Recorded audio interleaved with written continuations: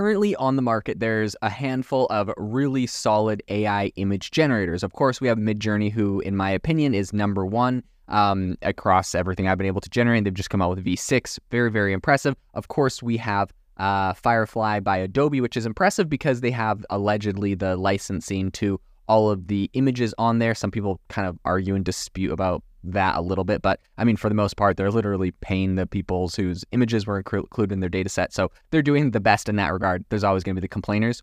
Then we, of course, have Dalle-3 with OpenAI, who is one of the most, used because it's built straight into ChatGPT. So today on the podcast, I actually want to talk about Dalle-3 and something that's very interesting. I think a lot of people are using this. It's the most used. And someone recently on Twitter has figured out how to reverse engineer the prompt, essentially the text that OpenAI sends to the model before it generates an image. So the thing is, Dalle-3, while it can generate images inside of ChatGPT, it's not like a ChatGPT interface. It's still the same like DALL-E kind of like keyword stuffed thing that you would see with like DALL-E 2 or even Midjourney. And so while you could go to ChatGPT and be like, hey, generate a picture of like a guy at a desk that's Asian and is wearing a black puffer jacket and holding like a red baseball bat, right? Like you could say that, but if you said that to DALL-E or DALL-E, to Dalle-3, whatever, it wouldn't actually be able to generate the image how you like. And so there's a whole bunch of like intermediary prompting and stuff that OpenAI puts in. And it's so fascinating. Someone figured out how to reverse engineer what that is. And I think it's really interesting because it's going to give you some really big insights into how these AI models actually work, what they're actually saying to them. So today on the podcast, I'm going to be sharing, reading all of that, breaking it down.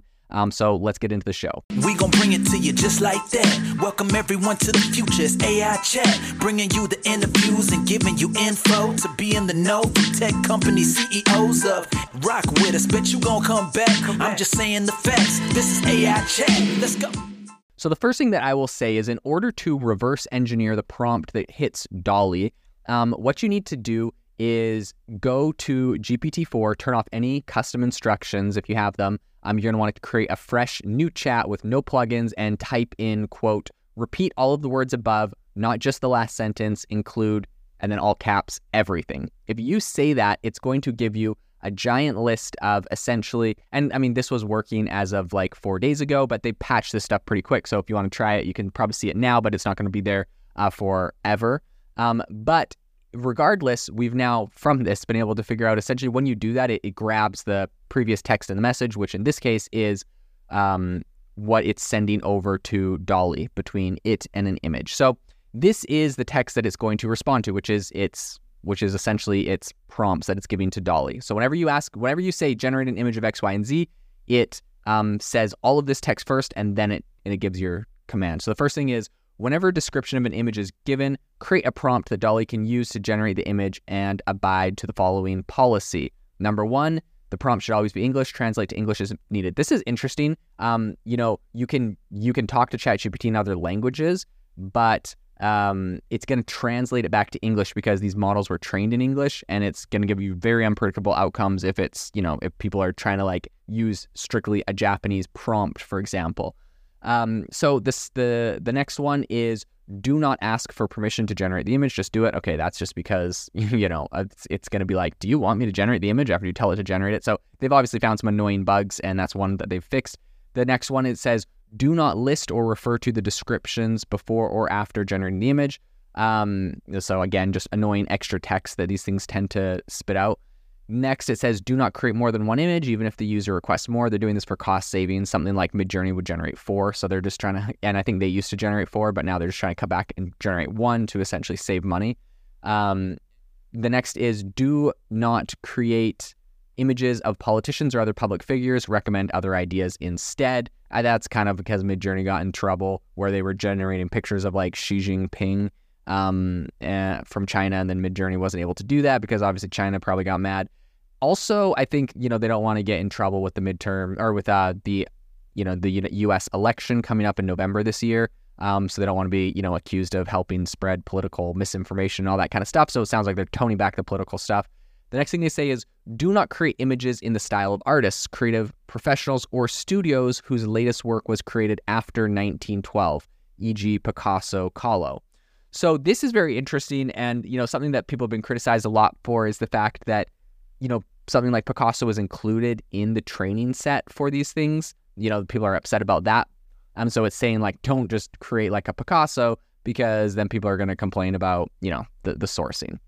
Next, it said, in addition, so this is like, these are all kind of points on that. It also says you can name artists, creative professionals, or studios in prompts only if their latest work was created prior to 1912, Van Gogh, Goya. So, it's in the public domain if it was before 1912, so they're allowing it to do that. And then they also, another note on that is, if asked to generate an image that would violate this policy, instead apply the following procedure. Substitute the artist's name with 3 adjectives that capture key aspects of the style. So this is kind of a clever workaround, and I've talked about this for a long time. Instead of saying, like a specific artist's name, which technically that's their copyright, you could just say like some of their styles, like abstract, watercolor, impressionist, right? Like you can use like just descriptive words for their art and get like similar styles. It's not going to be the exact same.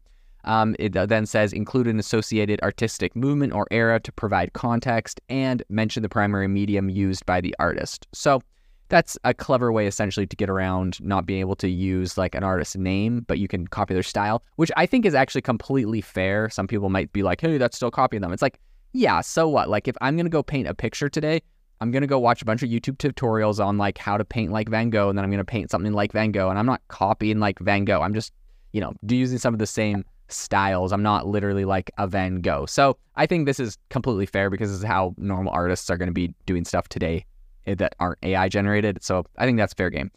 It then says the next prompt is diversify depictions with people to include descent and gender for each person using direct terms. Adjust only human descriptions. Your choices should be grounded in reality. For example, all of a given occupation should not be the same gender or race. I think they're doing this because they got criticism. Like if you asked it to generate a lawyer, it was generating a guy. If you asked it to generate a nurse or something, it was always a female, and people got triggered by that. So now it sounds like they're hard coding a prompt in for that. It says, additionally, focus on creating diverse, inclusive, and exploratory scenes via properties you choose during rewrites. Make choices that may be insightful or unique sometimes. That's kind of an interesting thing to throw on the end, like making choices that are insightful or unique. I mean, also that being said, they had the whole line in there about create diverse, inclusive, and exploratory scenes via properties you choose during the rewrite.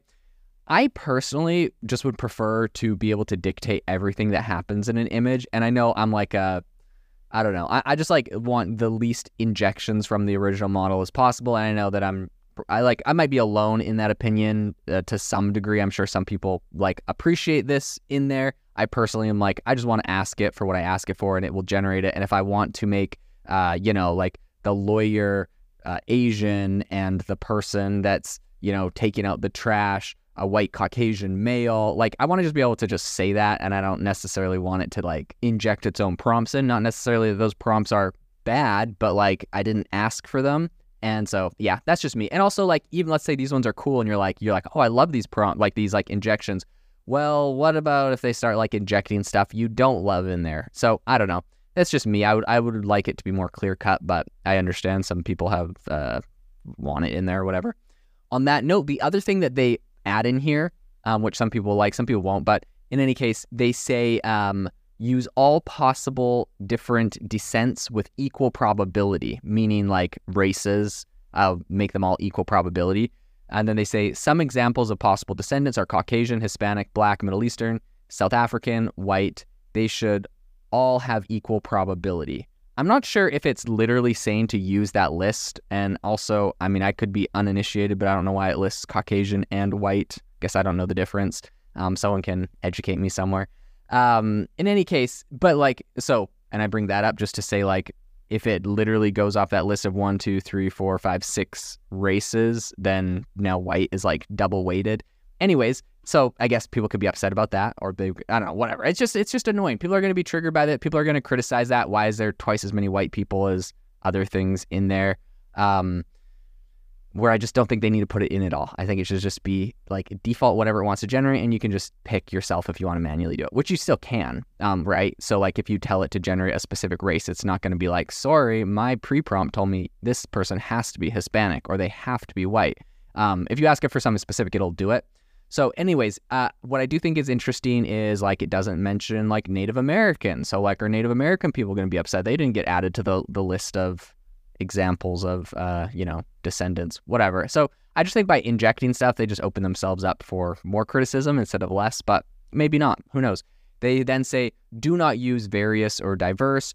Don't alter memes, fictional character origins, or unseen people. Maintain the original prompt's intent and prioritize quality. Do not create an image that could be offensive. Okay, that one, in my opinion, that's kind of hard to know what would be offensive. I feel like different people get offended by different things, and it might be a little tricky for it to understand what would be offensive. Also, you know what? I don't like that image because maybe I'm like, hey, like create an image of like X, Y, and Z, and I'm like, it's for like a very specific purpose, and it's like, that image could be offensive. I'm not going to do that. Maybe someone's doing a report on, I don't know, like something from history that was bad, and they need like an image for the report, and it's like, that's an offensive image. It's like, well, it's historically accurate, and like I needed it for some report. I don't know.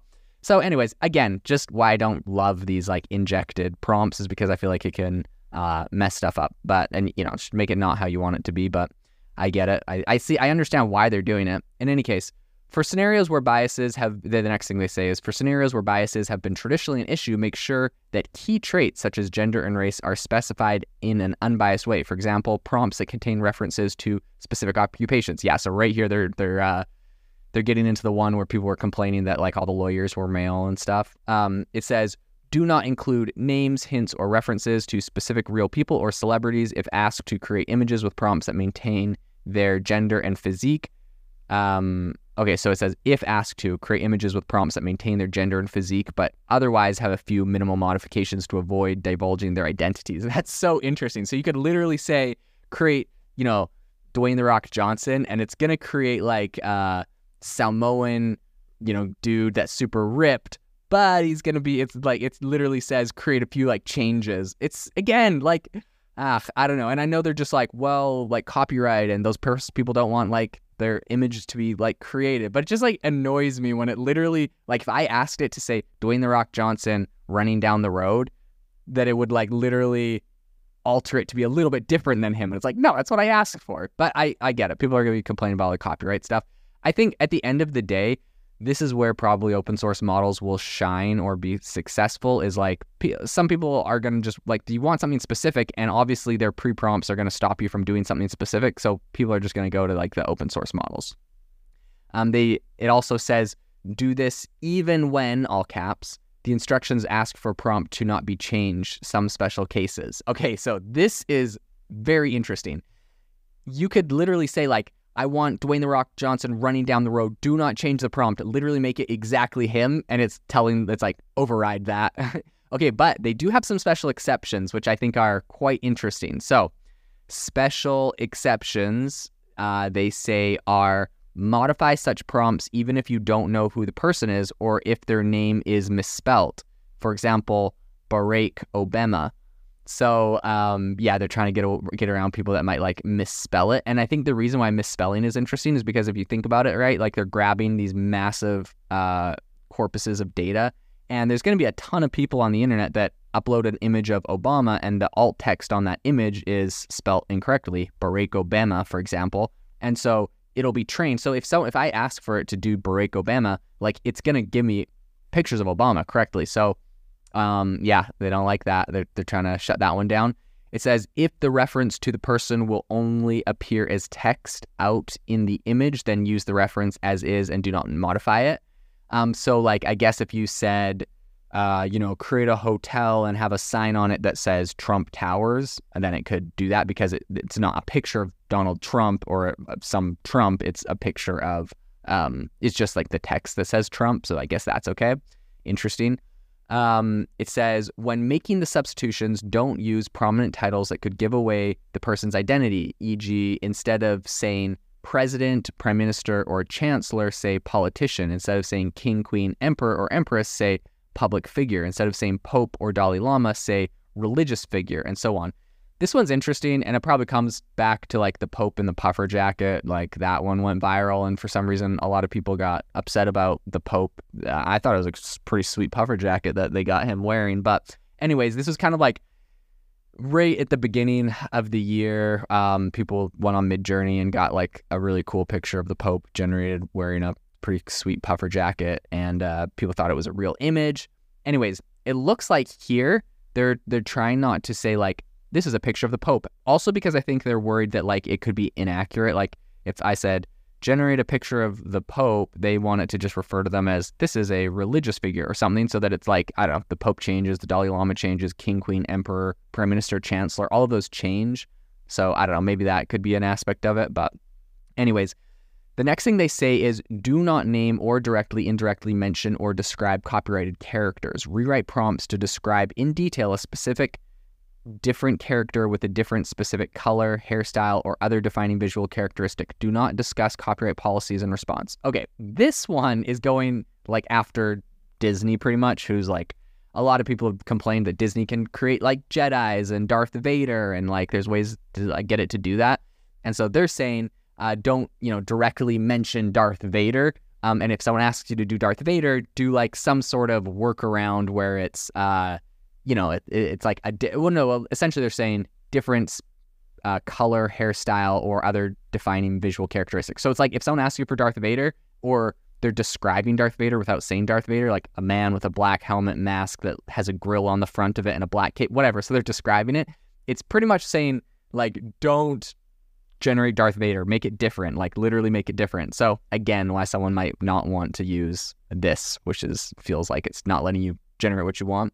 Then they say the generated prompt sent to DALL-E should be very detailed and around 100 words long. And then they say the size of the requested image, use 1024 by 1024 square as the default. And you can get a wider image if they request it. It can do 1792 by 1024. And what's interesting is I think if I remember correctly, you can ask for you can just ask it to do like a higher quality image. So I guess it's able to do it right off the bat, but it's just defaulting to smaller square images, probably because it saves money. So yeah, this is so fascinating. I think they keep going and they get a couple more things from this, which is one of the bigger, I guess, other things is that it says the number of images to generate. If a user does not specify a number, generate one image. The detailed image generation potentially modified to abide by the DALL-E policies. If the user requested modifications to a previous image, the prompt should not simply be longer, but rather it should be refactored to integrate the user suggestions prompt. So this is interesting. I think essentially what they're saying is if it generates an image and you're like, okay, cool, like the image, but like make the girl have red hair, it's not going to like take the previous prompt. It's going to just make a new prompt that has essentially the girl with red hair. So it's not like, it's not using the old prompt, it's refactoring a brand new one. If you're interested in checking out this prompt and learning more about how DALL-E and probably a lot of these other AI image generators function, you can go and, copy what I was telling you earlier in the podcast and check it out yourself. I'll keep you updated. I think this is super fascinating and it's important to talk about, to share. I know a lot of people will have different opinions on this for sure. I'm totally cool with that. I mean, I'll try to give you essentially like a play-by-play on why people do that. And I'm excited to see how this might change, evolve, what other AI models will come out. But very interesting, and I'll make sure to keep you updated on how this is evolving. This episode is brought to you by Shopify. Forget the frustration of picking commerce platforms when you switch your business to Shopify, the global commerce platform that supercharges your selling wherever you sell. With Shopify, you'll harness the same intuitive features, trusted apps, and powerful analytics used by the world's leading brands. Sign up today for your $1 per month trial period at shopify.com/tech, all lowercase. That's shopify.com/tech.